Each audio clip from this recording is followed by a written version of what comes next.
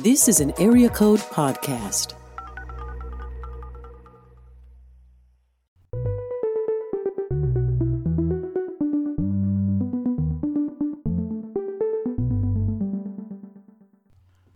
Welcome to Season 2 of Wildwood Flowers, stories of women who built country music. I'm your host, Jack Peterson, a lifelong music fan and country music outsider trying to embrace a genre I've always held at a distance.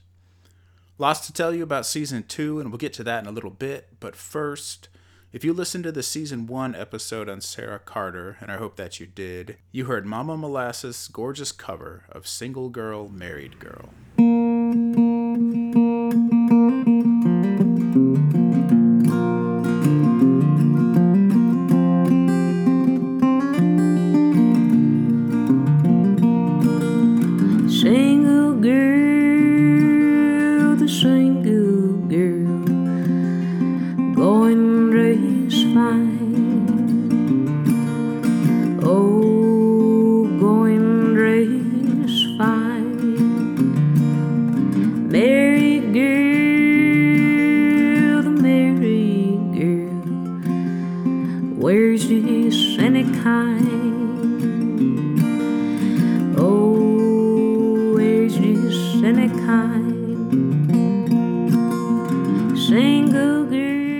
She was the first artist to submit a cover to the podcast, and for that and for her remarkable talent, I will always be grateful.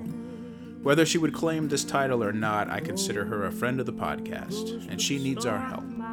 Her transmission went out in her car, and she uses that car to make her gigs. On top of that, an album she's been trying to release has been derailed due to COVID. She's a hardworking, talented musician trying to make a living doing what she loves, and she started a GoFundMe to help her fix her car and get her music back out there on the road and into your hands. Please look up Mama Molasses on Instagram for details about how you can help her out. I'll also put something in the show description. Hoping it all works out for you, Mama Molasses.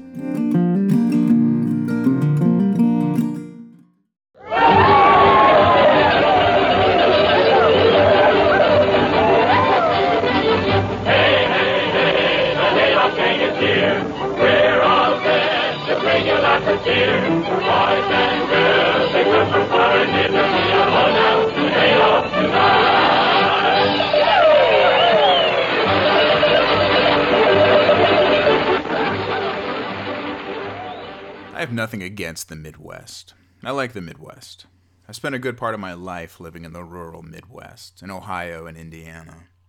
I have an experiential appreciation for the Midwest, a love even. When I started this podcast, I set out to learn as much as I could about women who were making proto-country music in the 20s and 30s, and relaying what I could as honestly and respectfully and as appreciatively as I could through writing and music clips. Though there are flaws, I'm happy with how Season 1 came out, and I have the next 4 seasons mapped out, with Season 5 taking us to the end of the 40s. There are some big names coming, whose stories I'm excited to share with you. Rose Maddox, Molly O'Day, Texas Ruby, and Aunt Molly Jackson, just to name a few. I'm hopeful we make it. Season 8, if we get there, would probably take us through the 50s. That would be a dream to make it that far. Patsy Cline, Wanda Jackson, just imagine. There are so many stories that could be told, and I'm trying to give you as complete a picture of the early days of country music as I can, which means there are, out of hundreds of potential episodes, some artists whom I'm not that excited about. I won't tell you who they are because I'm not here to rag on anyone's artistic output or life, and I'm committed to rendering the lives of these artists with the utmost respect. For some artists, it just takes me a little longer to learn about them, to feel familiar, to feel like I understand them in a personal way. I like the Midwest. Culver's, the Wisconsin-based hamburger chain, is a good thing about the Midwest. It's one of the few fast food burger places that can accommodate my gluten intolerance, for one, but it's also a cut above in quality to other chains. Cheese curds, crinkle-cut fries, free scoop of ice cream for the kids. Culver's is not sponsoring this program, by the way. I can't eat Culver's every day, though, every week even, maybe a few times a year. Culver's is good, but it's uninspiring to me. I don't crave it. Maybe they could salt their patties a little bit more, I don't know. But when I eat Culver's, I get what I expect and I enjoy it, and I'm not interested in tasting every menu item at Culver's to determine what I like and what I don't. I don't think there'll be much to learn, and I'm not that interested in a nuanced take on a Culver's menu. Season 2 of Wildwood Flower is all about women of WLS's National Barn Dance. The National Barn Dance, the Chicago-based old-time radio program that targeted Midwestern farmers with a format that oozed neighborliness, sentimentality, and family-friendly traditionalism. In beginning the research for this season, I'll be honest, I felt like I had committed to eating Culver's every day for a month. Aside from a few artists I was excited to profile, I was uninspired. You may be feeling the same way at this point, and I'm sorry I've made you feel that way. But remember, it sometimes just takes me a while to get inspired. And it did happen. How, you asked? What turned things around? For one thing, the National Barn Dance put out 2 publications that won me over, seduced me with their canned, folksy charm.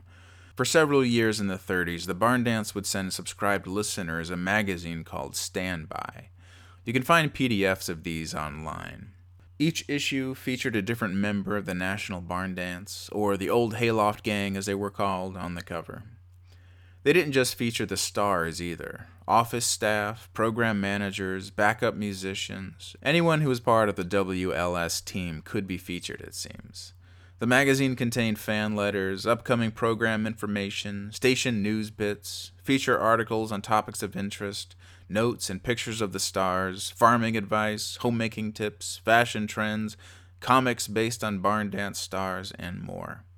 All charming, all innocuous, all very seductive and effective in making the reader, me, care about the goings-on of not just the featured artist, but everyone working on the radio program every week.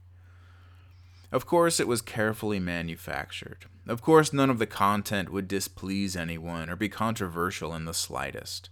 Like meeting a pleasant aunt and uncle for an after-church lunch at Culver's once a month, and they brought pictures, and ordered the same thing every time. The second publication was called the WLS Family Album, published annually, and it's exactly how it sounds. It's meant to replicate a family photo album, or a high school yearbook. Pictures of everyone from the radio station, with captions and little blurbs, updates on each. Everyone dressed in their smart suits and sensible frocks. You recognize the old-timers, you see them age, you want to know more than the blurb will spill. Both of these publications endeared the National Barn Dance to me. Throughout this season, I'll be sharing excerpts from them as ways to give a sense of how the image of these artists was cultivated by WLS and what listeners had to say about the barn dance stars. Another interesting aspect of the National Barn Dance that is inspiring to me in Season 2 is this very act of cultivation, this project of authenticity. It's a theme that endures in country music in some form, and probably most commercial music to some degree, and we certainly saw this theme develop in many Season 1 stories. In the case of the National Barn Dance, the question of authenticity is fascinating, and how authenticity was manufactured and sold to a Midwestern audience with, in most cases, only a tenuous second-hand experience with rural Southern music. There's a chicken and egg aspect to the National Barn Dance and its audience. Did the barn dance cultivate a white, old-time, pseudo-Southern and Western aesthetic because it was trying to target a white, rural Midwestern farmer audience? Or did the white, rural Midwestern audience demand programming that nodded to a romanticized version of South and West, without any concession of the multicultural influences on the sound that were creating country music? No blues, no Hawaiian slide, no Mexican or Cajun influence can be found in the National Barn Dance. It's probably a bit of both. The National Barn Dance, in projecting an old-time aesthetic of Southern and Western authenticity, succeeded in completely whitewashing the roots of the music they were airing, all in an effort to appeal to Midwestern farm families, the vast majority of whom were white. This might be dismissible as an unfortunate part of radio history if it weren't for the tremendous influence the National Barn Dance continues to have on country music. The Barn Dance started in 1924 and hired George Hay early in its programming run. In 1925, WSM in Nashville hired Georgia Way, and he started the Grand Ole Opry, modeling the Opry off of the National Barn Dance. While the barn dance was not able to endure past 1960, it did reach national prominence with a syndication through NBC Radio, and even a feature film in the 1940s. It is this influence of a program that manufactured a whitewashed authenticity that interests me, and we'll see how this happened as we progress through the season. So the National Barn Dance beat the Grand Ole Opry to air by about a year, but that's not the only significant difference between the two radio programs. The National Barn Dance prominently featured women, unlike the early days of the Grand Ole Opry, which is why the National Barn Dance is getting a full season on this podcast, and the Grand Ole Opry is not. Each woman who sang or played on the National Barn Dance will not unfortunately get their own episode, though I do plan to talk about as many prominently featured performers as I can. I plan to end the season with an episode on some less prominent women of the barn dance. The barn dance was show business, and the women on the show did what they could to achieve a loyal fan base. Many times this meant taking on stage personas. Many of the women from this season take on 2 or more names through the course of their career. Some of these are self-chosen and styled, and some of these are personas created by program directors and managers. Without further ado, I'll list for you now the women of Season 2 of Wildwood Flower. If I had guts in place of shame, I would present this list like Outkast does in DF Interlude off of Stankonia. Antoine Andre Patton Sr., better known as Big Boy, a.k.a. Daddy Fat Sacks, a.k.a. Lucius Leftfoot, a.k.a. Billy Ocean, a.k.a. Francis the Savannah Chick. If it helps, you can imagine me doing that. Yes, indeedy. Oh, you ask me why I'm shaking. I'm excited, 'cause I'm a-taking that 5:15. Episode 1. Grace Wilson, a.k.a. the girl with a million friends, a.k.a. the bringing home the bacon girl, a.k.a. the queen of the National Barn Dance. So the thing to do, even you, is smart enough to get. I'll be all smiles tonight long. Episode 2, Linda Parker, a.k.a. the little sunbonnet girl, a.k.a. Genevieve Munich, a.k.a. Jean Munich, the redheaded rascal, a.k.a. the redheaded bluebird, a.k.a. the old-fashioned girl. I'll be all smiles tonight. Lord, I wish I was a single girl again. Lord, I wish I was a single girl again. Episode 3, Lulu Bell, a.k.a. Myrtle Eleanor Cooper, a.k.a. Lulu Bell Wiseman, a.k.a. the sweetheart of country music, a.k.a. the queen of the radio. By the score, now I am married and they don't come back no more. I'm just a cowgirl riding the range. I'm wild and I'm woolly and don't want to change. I follow the cattle so wild and so free. I'm always singing Coyote-Cocky. I rule. Episode 4, Evelyn Overstake, a.k.a. the singer of Dreamer's Bay, a.k.a. the Melody Maid, a.k.a. the Little Maid. I'm always singing Coyote-Cocky. Nighttime brings rest and we sleep on the ground. Episode 5, Eva Overstake, a.k.a. Little Eva, a.k.a. Eva Foley, a.k.a. Judy Martin. We'll travel on and keep pounding leather. I married a mouse of a man. Episode 6, Lucille Overstake, a.k.a. Winnie, a.k.a. Lucille Lee, a.k.a. Jenny Lou Carson, a.k.a. the Radio Chin-Up Girl. Bragged once, why it's a darn sin. First time I met him 'twas early one. Episode 7, The Girls of the Golden West, a.k.a. Mildred Fern Goad, a.k.a. Dorothy Laverne Goad, a.k.a. Millie and Dolly Good. Boy wished me to look at his bucking bronco. Yodelee.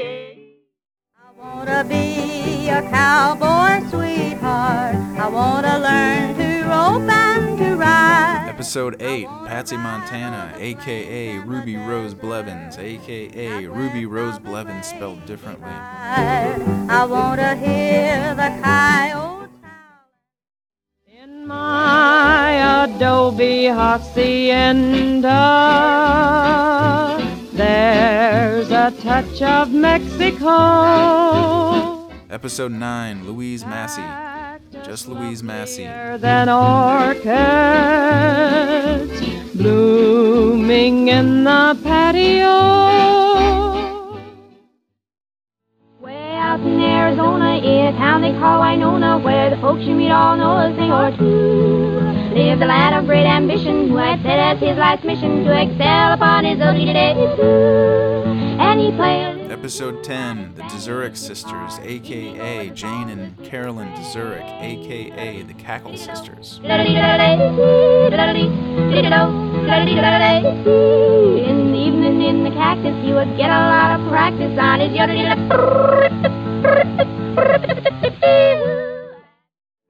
Oh, I'm going round the world, baby mine, baby mine. I'm going round the world, baby mine. I'm going round this world, I'll be better picking girl. I'm going round this world, baby mine. Episode 11, the Coon Creek Girls, featuring Lily Mae Ledford, a.k.a. Lily Mae, along with Rosie Ledford, along with Esther Kohler, a.k.a. Violet, along with Evelyn Lang, a.k.a. Daisy, along with Minnie Ledford, a.k.a. Black-Eyed Susan. Like I said, episode 12 will cover a lot of women from the National Barn Dance who didn't get a full episode. Oh, I'm going to Arkansas, baby mine. Oh, I'm going to Arkansas, baby mine. I'm going to Arkansas. You stay here at Mowing Paw. I'm going to Arkansas, baby mine. Lots of great music, lots of great stories in Season 2. Even though we're diving deep and losing racial and sonic diversity, we are not ignoring what else is happening in music in the late 20s and early 30s. We'll touch on some concurrent artists and topics and go more in depth in Season 3, which promises to be more sprawling and promiscuous. I'm still asking for artists to submit cover songs of anyone from Season 1 and from any of these artists in Season 2. I've created several playlists from Season 1 on Spotify. You can find me at JSPeteJS. I'm also doing a new thing, and I've created a suggestion playlist for Season 2 in case artists need a bit more time to record their covers. These are just suggestions, mind you, so feel free to move outside of the playlist for inspiration. Also, you don't need to be a professional musician to submit here. You don't even need to be promoting your music in any way. If you feel inspired and you want to contribute, please submit. In Season 1, we lucked out and had 2 stellar covers from Mama Molasses and Julia Reeves, Dan Klaus, and Matt Stutzman. It occurs to me that listeners might think I was being very selective, only allowing these 2 amazing submissions on the podcast. Nope, I just got lucky. These are, in fact, the only 2 submissions. They just happen to be amazing. Odds are, if you recorded your 4-year-old singing Blue Yodel number 9, I would have aired it. Actually, I would love to hear that. But the point is that I want you to feel inspired to create your own music. Take the risk. You can reach out to me on Instagram at wildwoodflowerpod or at Gmail at wildwoodflowerpod@gmail.com. Ways to support the podcast are in the show description. I hope you'll enjoy this season. Next episode, Grace Wilson, the girl with a million friends. Thank you all for listening. Oh, I'm going to North Carolina, baby mine. I'm going to North Carolina, baby mine.